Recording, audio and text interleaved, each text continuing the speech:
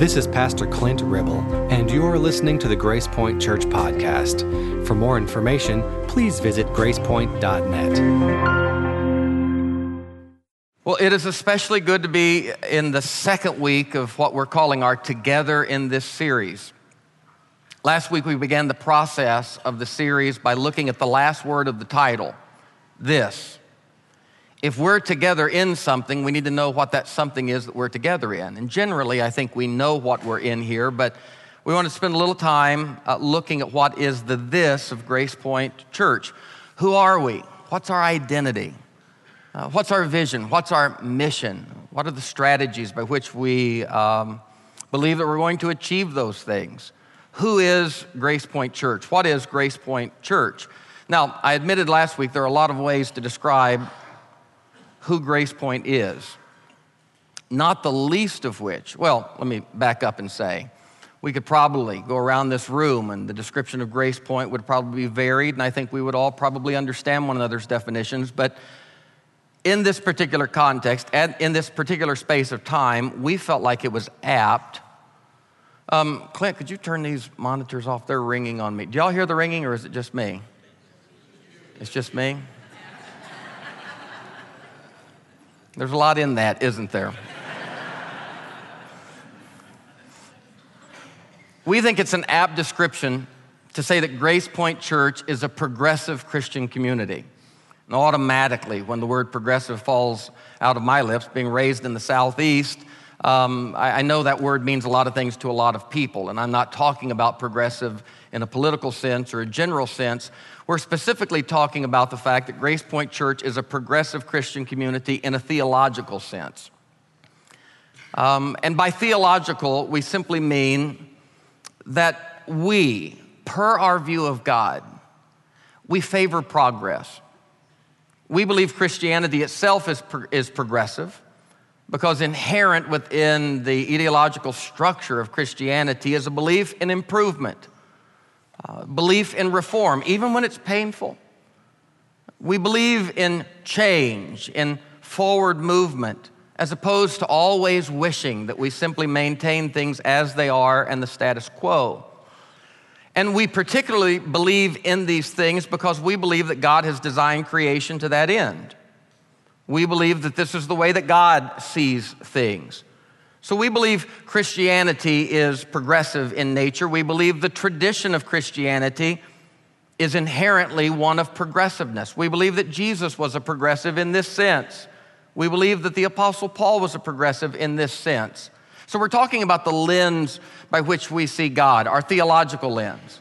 We're also talking about our anthropological lens, the lens through which we see humans. And we're talking about the cosmological lens that we have, the way we see all of creation. These lenses for us are progressive. Now, last week I spent a little time and I told you that a person's interpretive lens, we all have lenses, but a person's interpretive lens is called their hermeneutic. It's kind of a fancy term, but it's an important, good term. And by hermeneutic, by lens, we're talking about your or my general disposition of interpretation. The general disposition that we bring toward life, the way that we see things, the way that we hear things, the way that we experience life is our hermeneutic. We concluded last week by talking, or I concluded my part by talking about the fact that some people have a negative hermeneutic. We call that the Eeyore hermeneutic, right? Womp womp. And then some people, you don't know anybody that has an Eeyore hermeneutic, do you? And you certainly don't, right? We talked about the guy that had Limburger cheese on his mustache, and the whole world stunk. Some people have that kind of a hermeneutic toward life. Some people have a positive, hopeful hermeneutic toward life. Some people take that to an inordinate degree, Pollyannic visions of life. Remember Gomer Pyle on Andy Griffith's show? That's an inordinately positive hermeneutic. One time Barney was up. Sometime I regret that I tell you things like this because some of you are just not cultured enough to understand the Andy Griffith show and its nuances, but I'm going to lift you a little bit. Bon vivant of television that I am. Barney was upset about something, and Gomer said, well, I'm happy. And Barney shot back and he said, happy? What do you know about happy? You're always happy. You know, people like that are always just happy, even when they shouldn't be. But that's your hermeneutic lens. All of us are interpreters of life, right? All of us. You're sitting here interpreting life this morning. New folk, you're interpreting this church. Old folk, you're interpreting the mood of this church and what it means to be in one service and what's together in this mean and all of that. We're all interpreters of life. We are all continually interpreting both the visible and the invisible. And we're not just interpreting these things just for daily survival. Certainly we are for daily survival, but there's more to it than that. We are all interpreting the visible and the invisible in a deeper effort to understand. In an effort to understand and to make peace that none of us, I think, ever fully make here. But we're all interpreting life trying to make peace with the big questions. They call them the existential questions. Questions of origin, questions of destiny, posthumous questions, what happens after we die, questions of meaning, questions of truth.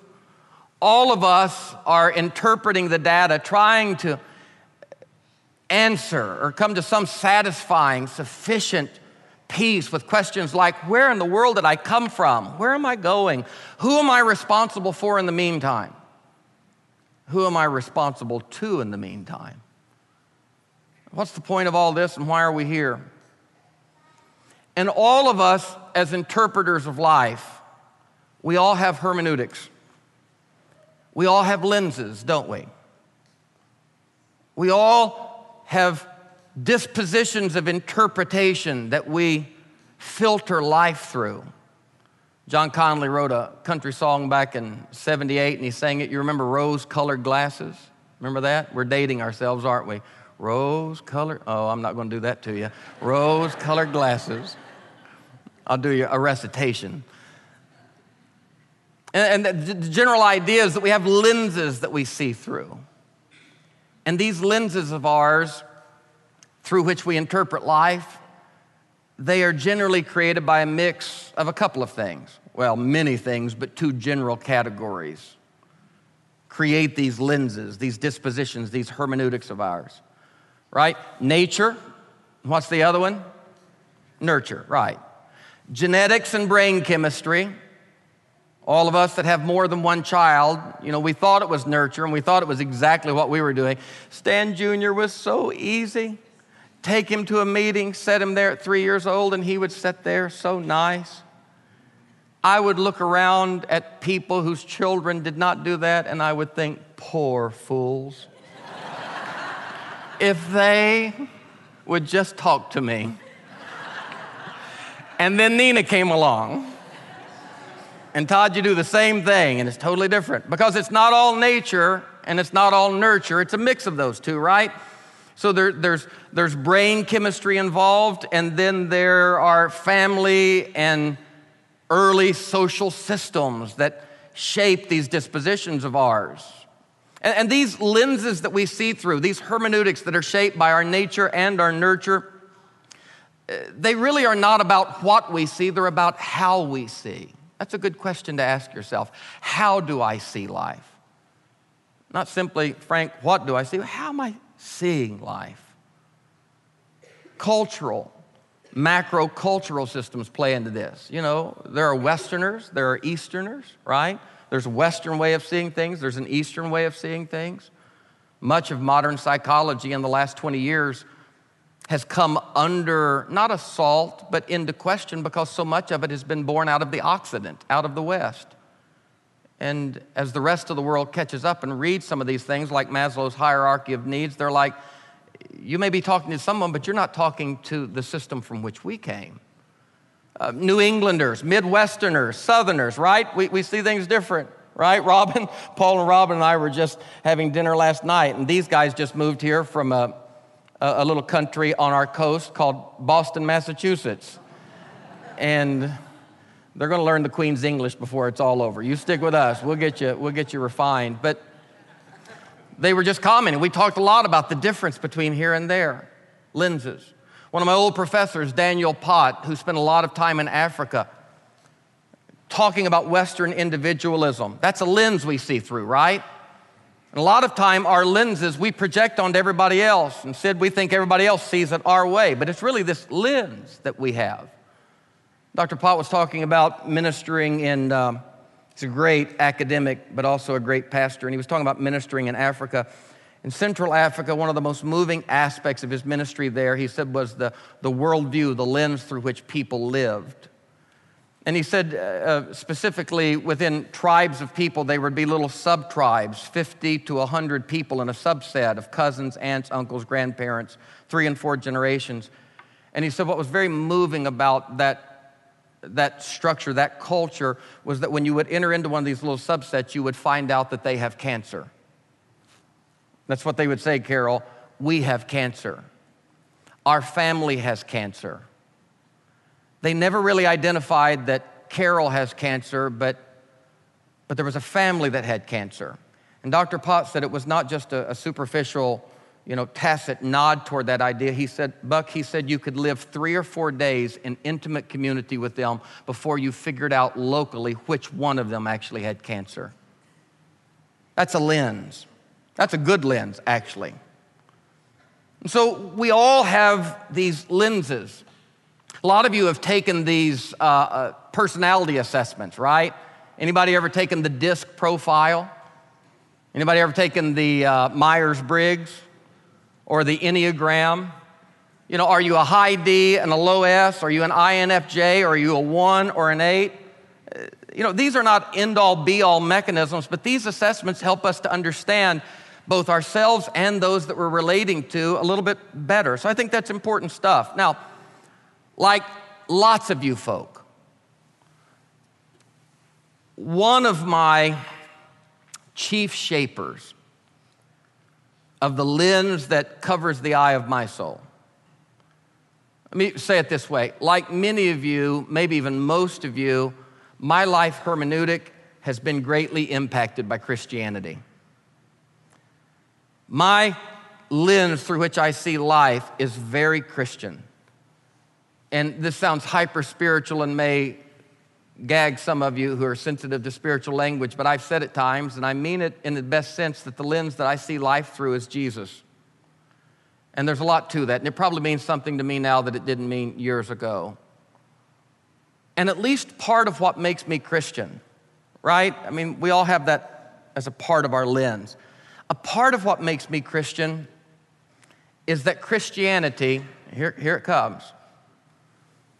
Christianity was and is the religion of my parents, their parents, and their parents' parents. God, Jesus, and the Bible were given to me from the womb. Pre-choice. I didn't check that box. I didn't choose to be born to a Christian family. But God, Jesus, and the Bible were given to me pre-choice as a big part of the lens and the language of my life.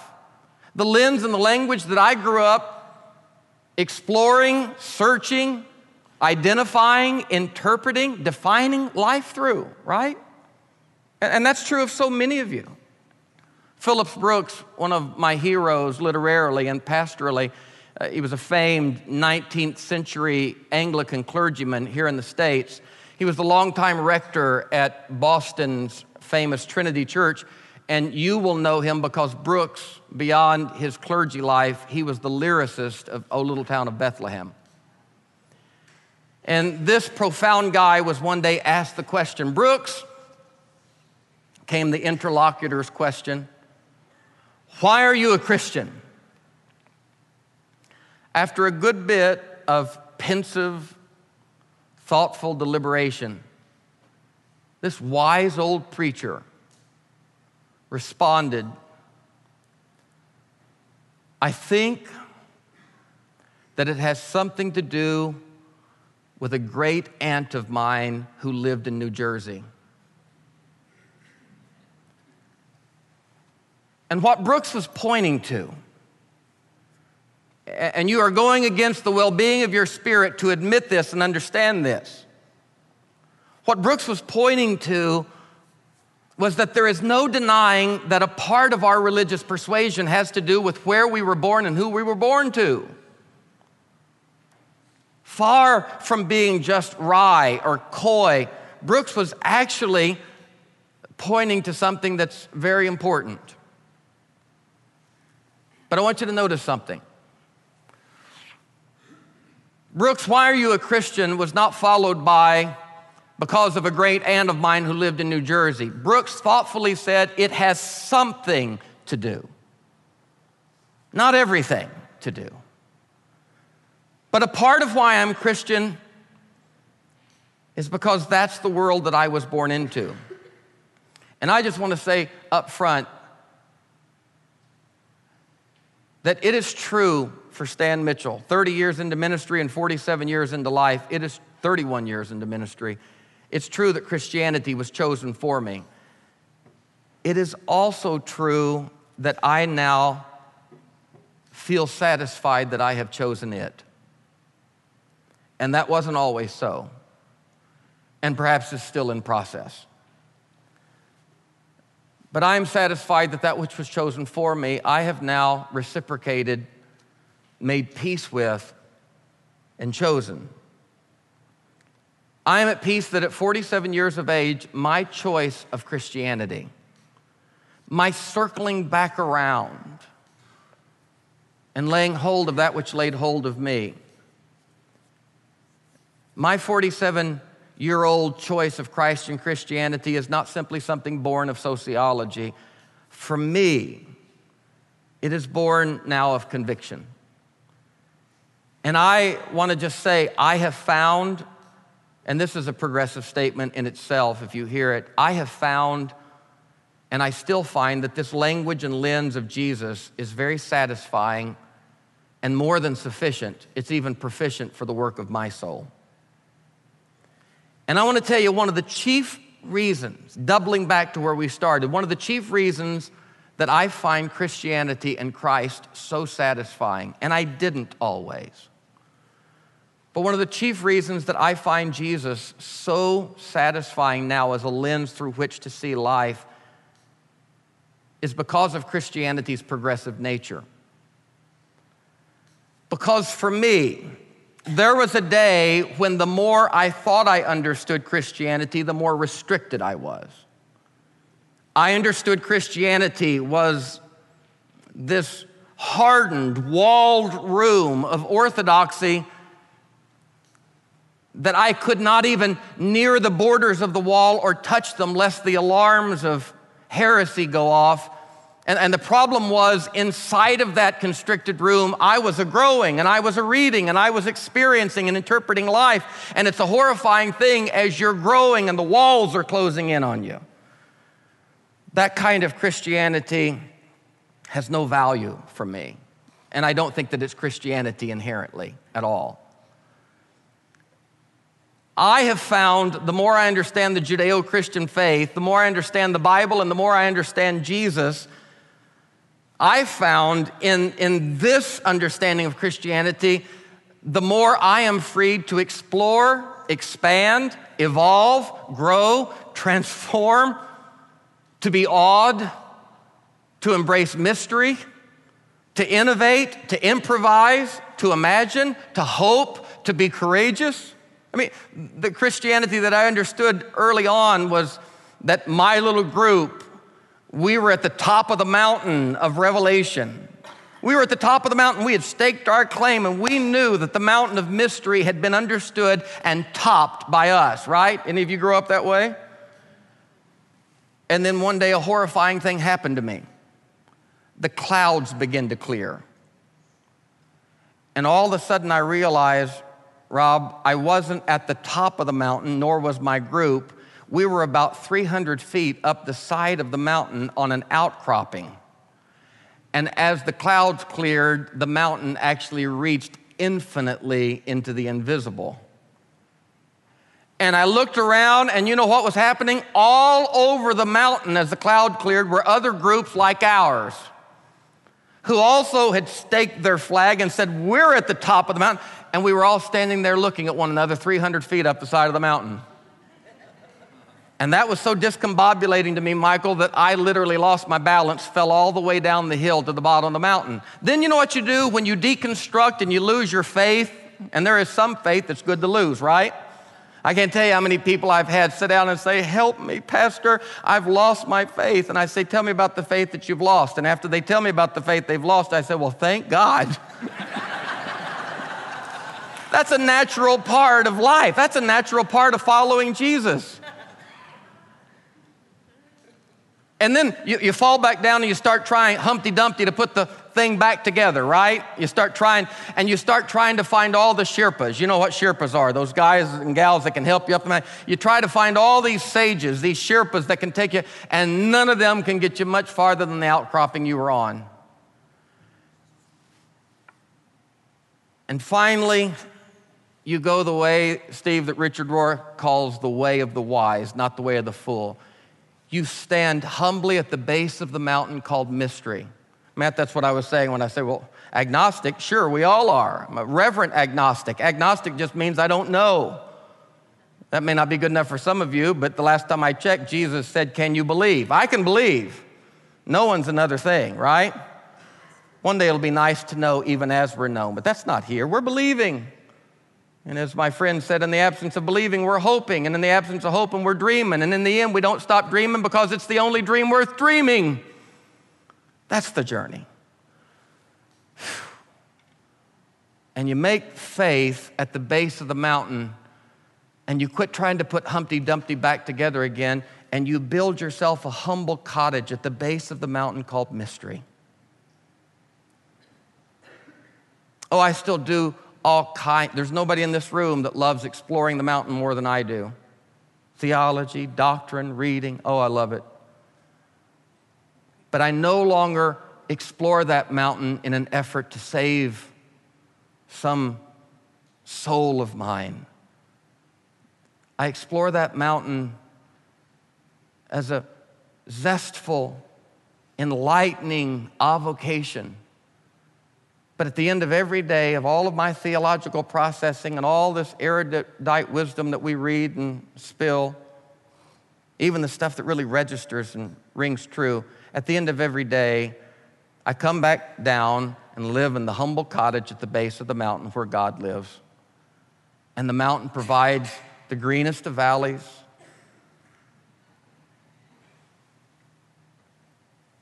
one of the chief reasons that I'm Christian is because of Christianity's progressive nature. And at the same time, another thing that deeply vests me in Christianity is its tradition.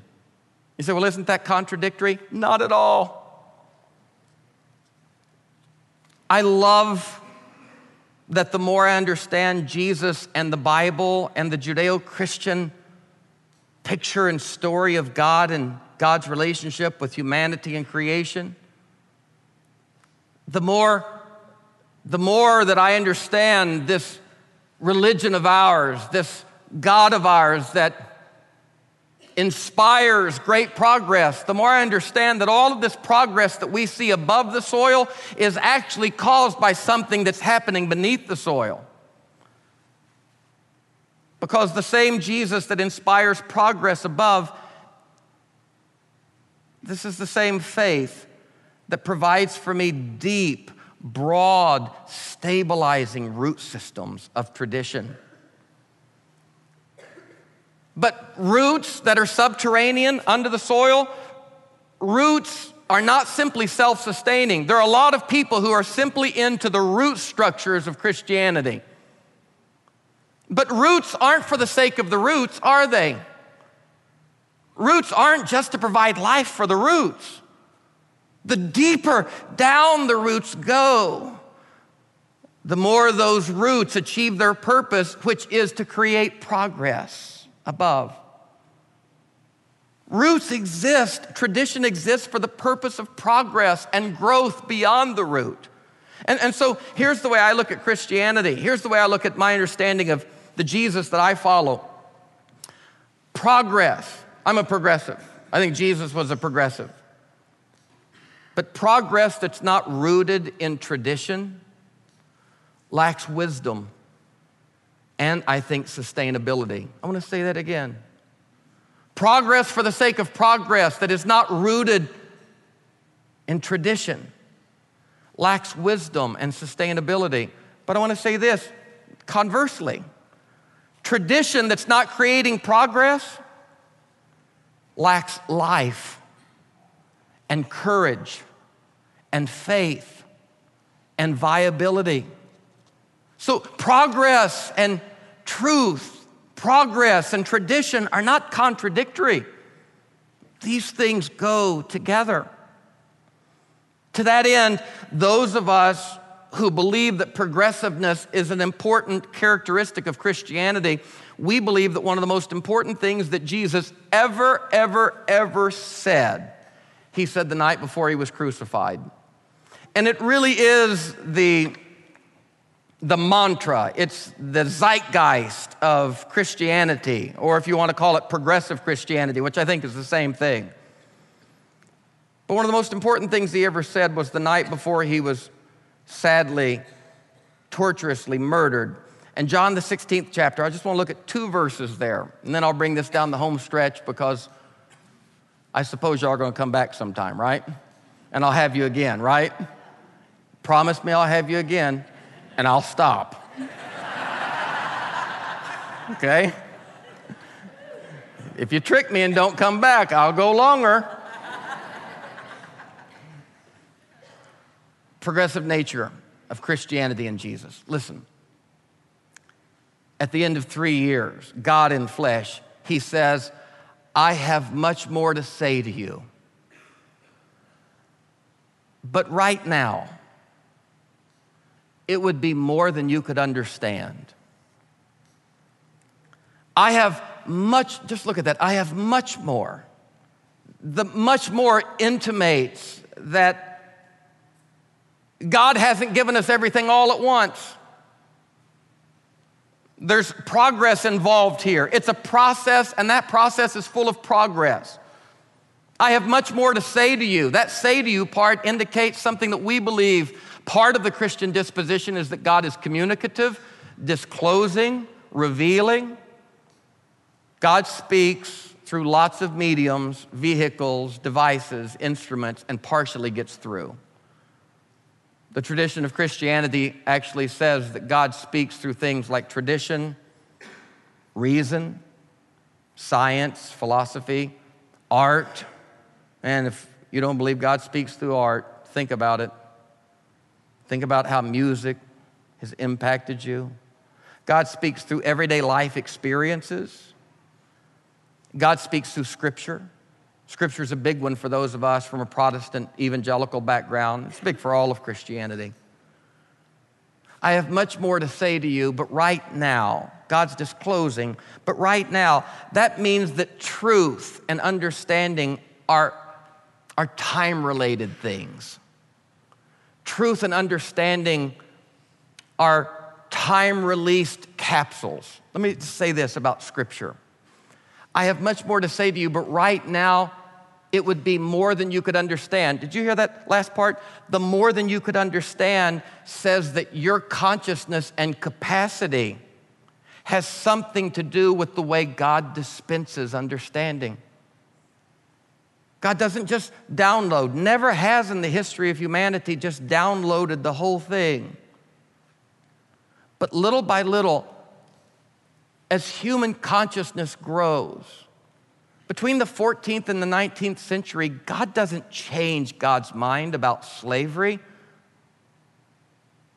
But humans grow into a consciousness, and we have the capacity to understand. And God says, I've been wanting to tell you this a long time. I've been wanting to talk to you. The suffragist movement didn't spring something on God. Women in ministry was not a novel idea to God. Egalitarian relationships between men and women that are mutually honoring, the release of glass ceilings, These aren't new ideas to God.